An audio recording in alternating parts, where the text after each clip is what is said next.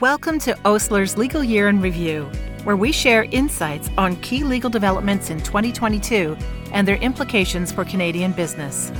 In this article, trade law, sanctions, and export controls in a new era of global geopolitics. We review recent developments and key restrictions relating to trade law, sanctions, and export controls. In 2021, maintaining the status quo was the defining feature of the Canadian trade landscape. In many ways, 2022 has been the exact opposite. Russia's invasion of Ukraine has spurred a new era of global geopolitics, and Canada's sanctions and export laws have evolved in response. While Russia dominated the headlines, 2022 also saw important updates stemming from Canada's obligations under its trade agreements, as well as new proposed legislation to bring Canada into line with its allies in combating slavery and other forms of forced labor in its supply chains. We provide a snapshot of some of these key developments. Russian sanctions. On the morning of February 24, 2022, people around the world woke to the news that Russia had invaded Ukraine. As Russian forces marched toward Kyiv, the governments of the European Union, the United Kingdom, the United States, Canada, and other allies were preparing to levy what U.S. Senator Bob Menendez referred to as the mother of all sanctions. Since then, Canada has passed a comprehensive sanctions package in unprecedented coordination with its allies. The government continues to implement a broad suite of far-reaching sanctions. We have previously written several Osler updates regarding Russian sanctions. The sanctions and export controls imposed to date include a number of restrictive or prohibitive measures.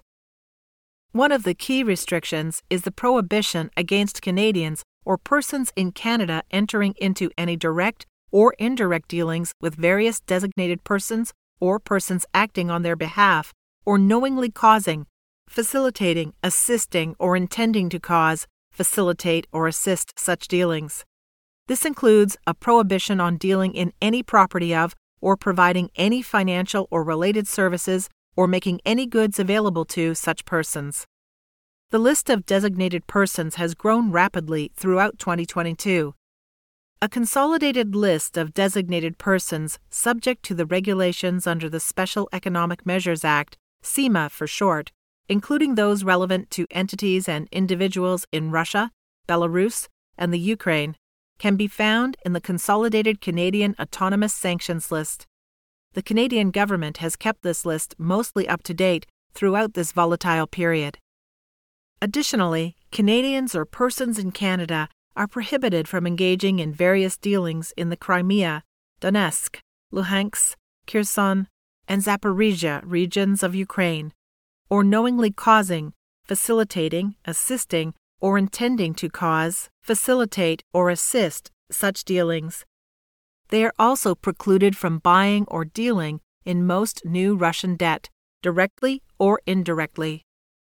Most favored nation tariff treatment for goods originating in Russia and Belarus has been withdrawn. Similarly, Russian vessels and aircraft are restricted from entering Canadian airspace or landing in Canada. Certain Russian banks have been de-SWIFTed, that is, removed from the SWIFT global wire system. An export ban has been implemented on certain services and goods identified on the Restricted Goods and Technologies list. There is an import ban on designated luxury goods and gold. Finally, there is a prohibition on providing certain services to Russian oil, gas, chemical, and manufacturing industries. As 2023 begins, one thing is certain: the global sanctions landscape will further evolve. As the situation in Ukraine continues to escalate, businesses should expect the federal government to strengthen existing sanctions measures and potentially implement additional measures, even in the face of continuing economic pressures. Russia and Iran. Flexible sanctions frameworks. Perhaps the most notable feature of Canada's sanctions levied in response to Russia's actions in Ukraine is the speed at which the federal government has acted in connection with its international partners. In 2022, sanctions evolved at a breakneck pace. While sanctions have long been a foreign policy tool used by the Canadian government, the way in which sanctions are being implemented seems to have shifted. In response to prior foreign events, the federal government tended to follow a similar pattern when instituting sanctions. After an initial violation, the government would announce sanctions, which would typically be imposed pursuant to country-specific regulations made under the CIMA. These sanctions could be amended from time to time, but generally they would remain relatively stable, making compliance a relatively straightforward exercise. In response to Russia's actions in Ukraine, and more recently in response to Iran's gross and systemic human rights violations, the government has implemented flexible sanctions frameworks. While the measures may look the same, that is, dealings bans, export restrictions, etc., the speed at which these measures are subsequently revised is unprecedented. No formal legislative amendment is required to amend country-specific CIMA regulations. Most frequently updated are the lists of individuals and entities designated as subject to a broad dealings ban under certain CIMA regulations. As we have seen with respect to both Russia and Iran, the government has designated increasingly more individuals and entities under these lists, amending them as frequently as twice a week at the onset of Russia's invasion of Ukraine. In total, Canada made an unprecedented 31 separate regulations to amend the Special Economic Measures Russia regulations since their initial adoption in February of 2022. This has made it difficult for companies to keep abreast of the constant changes. This approach appears to be reflective of a broader trend that businesses operating in Canada and Canadians operating abroad should expect to continue in the near future. This trend allows the government to pivot quickly and escalate sanctions to respond to evolving geopolitical situations. Prime Minister Trudeau and Deputy Prime Minister Freeland have repeatedly stated that they are committed to working towards listing individuals and entities responsible for human rights violations on an ongoing basis. As these lists continue to be updated, businesses must remain vigilant and ensure compliance policies are revised regularly to reflect this new reality. The first challenge under CUSMA. This year has also been a period of evolution under Canada's trade agreements. The first challenge under the Canada-US-Mexico Free Trade Agreement, CUSMA, concluded in 2022. The regulation of Canada's dairy industry, specifically Canada's supply management system, has long been a source of tension between Canada and its trading partners, particularly the U.S. An essential element of this system is the use of tariff rate quotas, or TRQs. Additional information on the supply management system can be found in our blog post. These TRQs limit the volume of foreign dairy products that can enter the Canadian market at a lower rate of duty. A preferential rate of duty is applied to in-quota imports of a certain product. Any imports exceeding the quota are subject to higher, frequently prohibitive duties. After consultations between Canada and the U.S. did not resolve the issues, the U.S. advanced the first state-to-state dispute under CUSMA, when it called for the establishment of a dispute panel to review Canada's practice of reserving 85% to 100% of each TRQ for processors. The challenge was launched in May of 2021, and the panel's decision was made public on January 4, 2022. In its decision, the panel held that Canada was in breach of its commitments under CUSMA by reserving 85% to 100% of certain TRQs for exclusive use of processors. As only state-to-state disputes are permitted under CUSMA, this decision sheds light on how future disputes under CUSMA will be reviewed. Importantly, the decision highlights the speed and efficiency of the CUSMA dispute resolution process. Approximately 6 months elapsed from the composition of the panel to the issuance of the final report. While disputes will be assessed on a case-by-case basis, the institution of an efficient and reliable dispute resolution mechanism is a welcome development for business. Modern Slavery Legislation Update. In 2022, Canada proposed unprecedented measures to combat slavery and other forms of forced labor in its supply chains.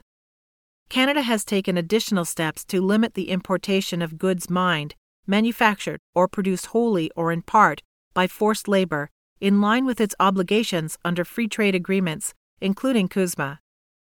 Such importation is currently prohibited by the Canadian customs tariff.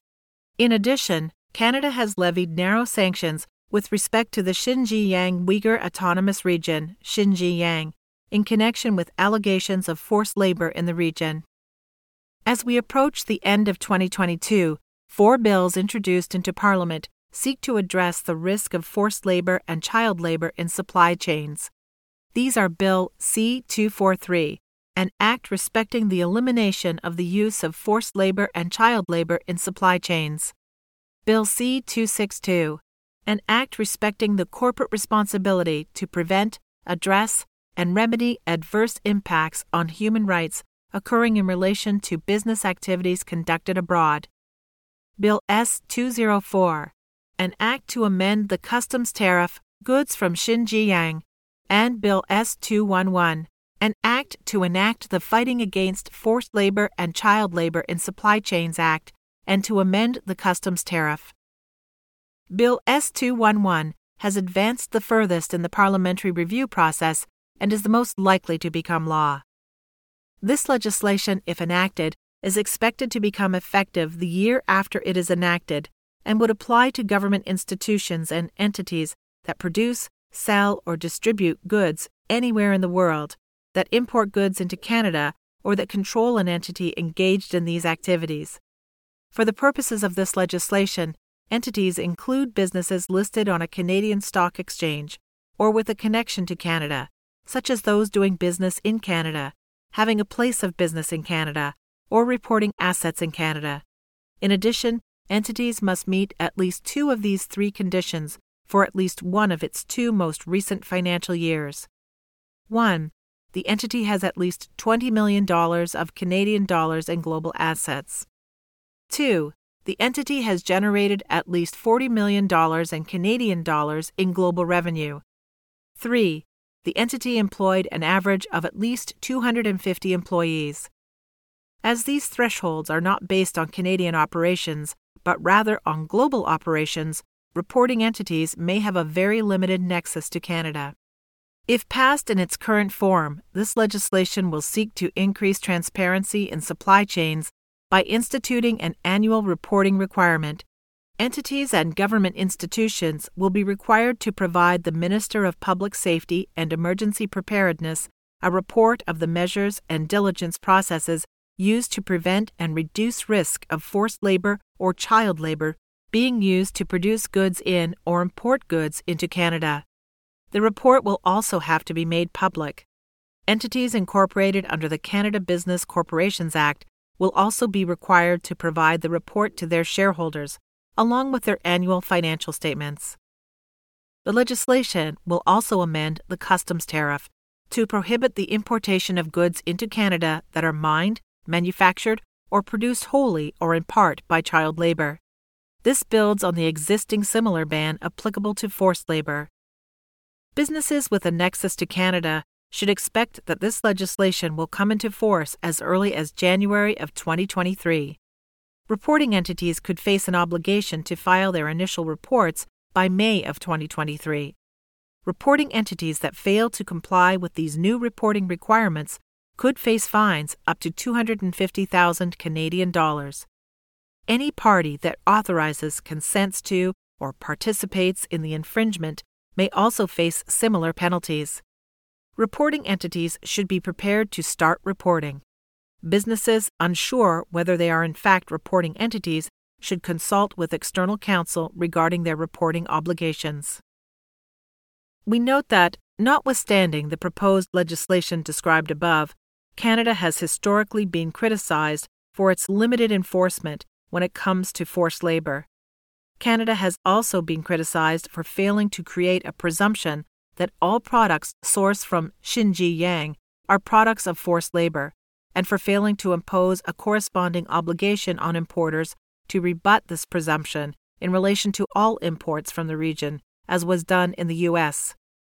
Canada Border Services Agency, CBSA for short, has denied requests to impose a presumptive ban, and the CBSA's approach has historically been upheld by the courts. Continued challenges with supply chains. As the world continues to recover from the COVID-19 pandemic, the war in Ukraine rages on, and inflation remains staggeringly high, global economies are going to continue to face uncertainty. The World Trade Organization predicts that world trade is expected to lose momentum in the second half of 2022 and remain subdued in 2023 as these shocks continue to be felt throughout the global economy. Specifically, import demand is expected to soften as growth slows in different economies for different reasons.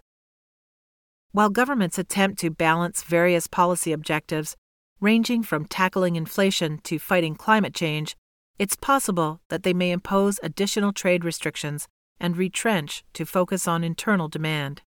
Such retrenchment would exacerbate existing challenges with supply chains created by COVID-19, which have also been detrimentally affected by the Russia-Ukraine conflict and recent COVID-19 lockdowns in China. It is also possible that if Canada imposes its proposed digital services tax, effective as of January 1, 2022, if no changes are made, the U.S. may retaliate with trade sanctions against Canada. What's ahead in 2023? As we move into 2023, businesses should expect to continue to operate in a shifting economic climate. If there is one thing 2022 has taught us, it is to expect the unexpected. As supply chain disruptions continue, global geopolitics remain unstable, and the government's policy priorities continue to evolve, the compliance burden for businesses with a nexus to Canada will increase.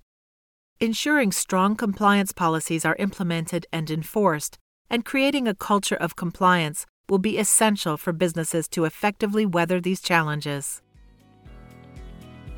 Legal Year in Review is brought to you by Osler, Hoskin & Harcourt, LLP. Osler is a leading national law firm with a singular focus, your business. We advise clients on an array of domestic and cross-border legal issues, drawing on the expertise of over 500 lawyers to provide the answers you need when you need them.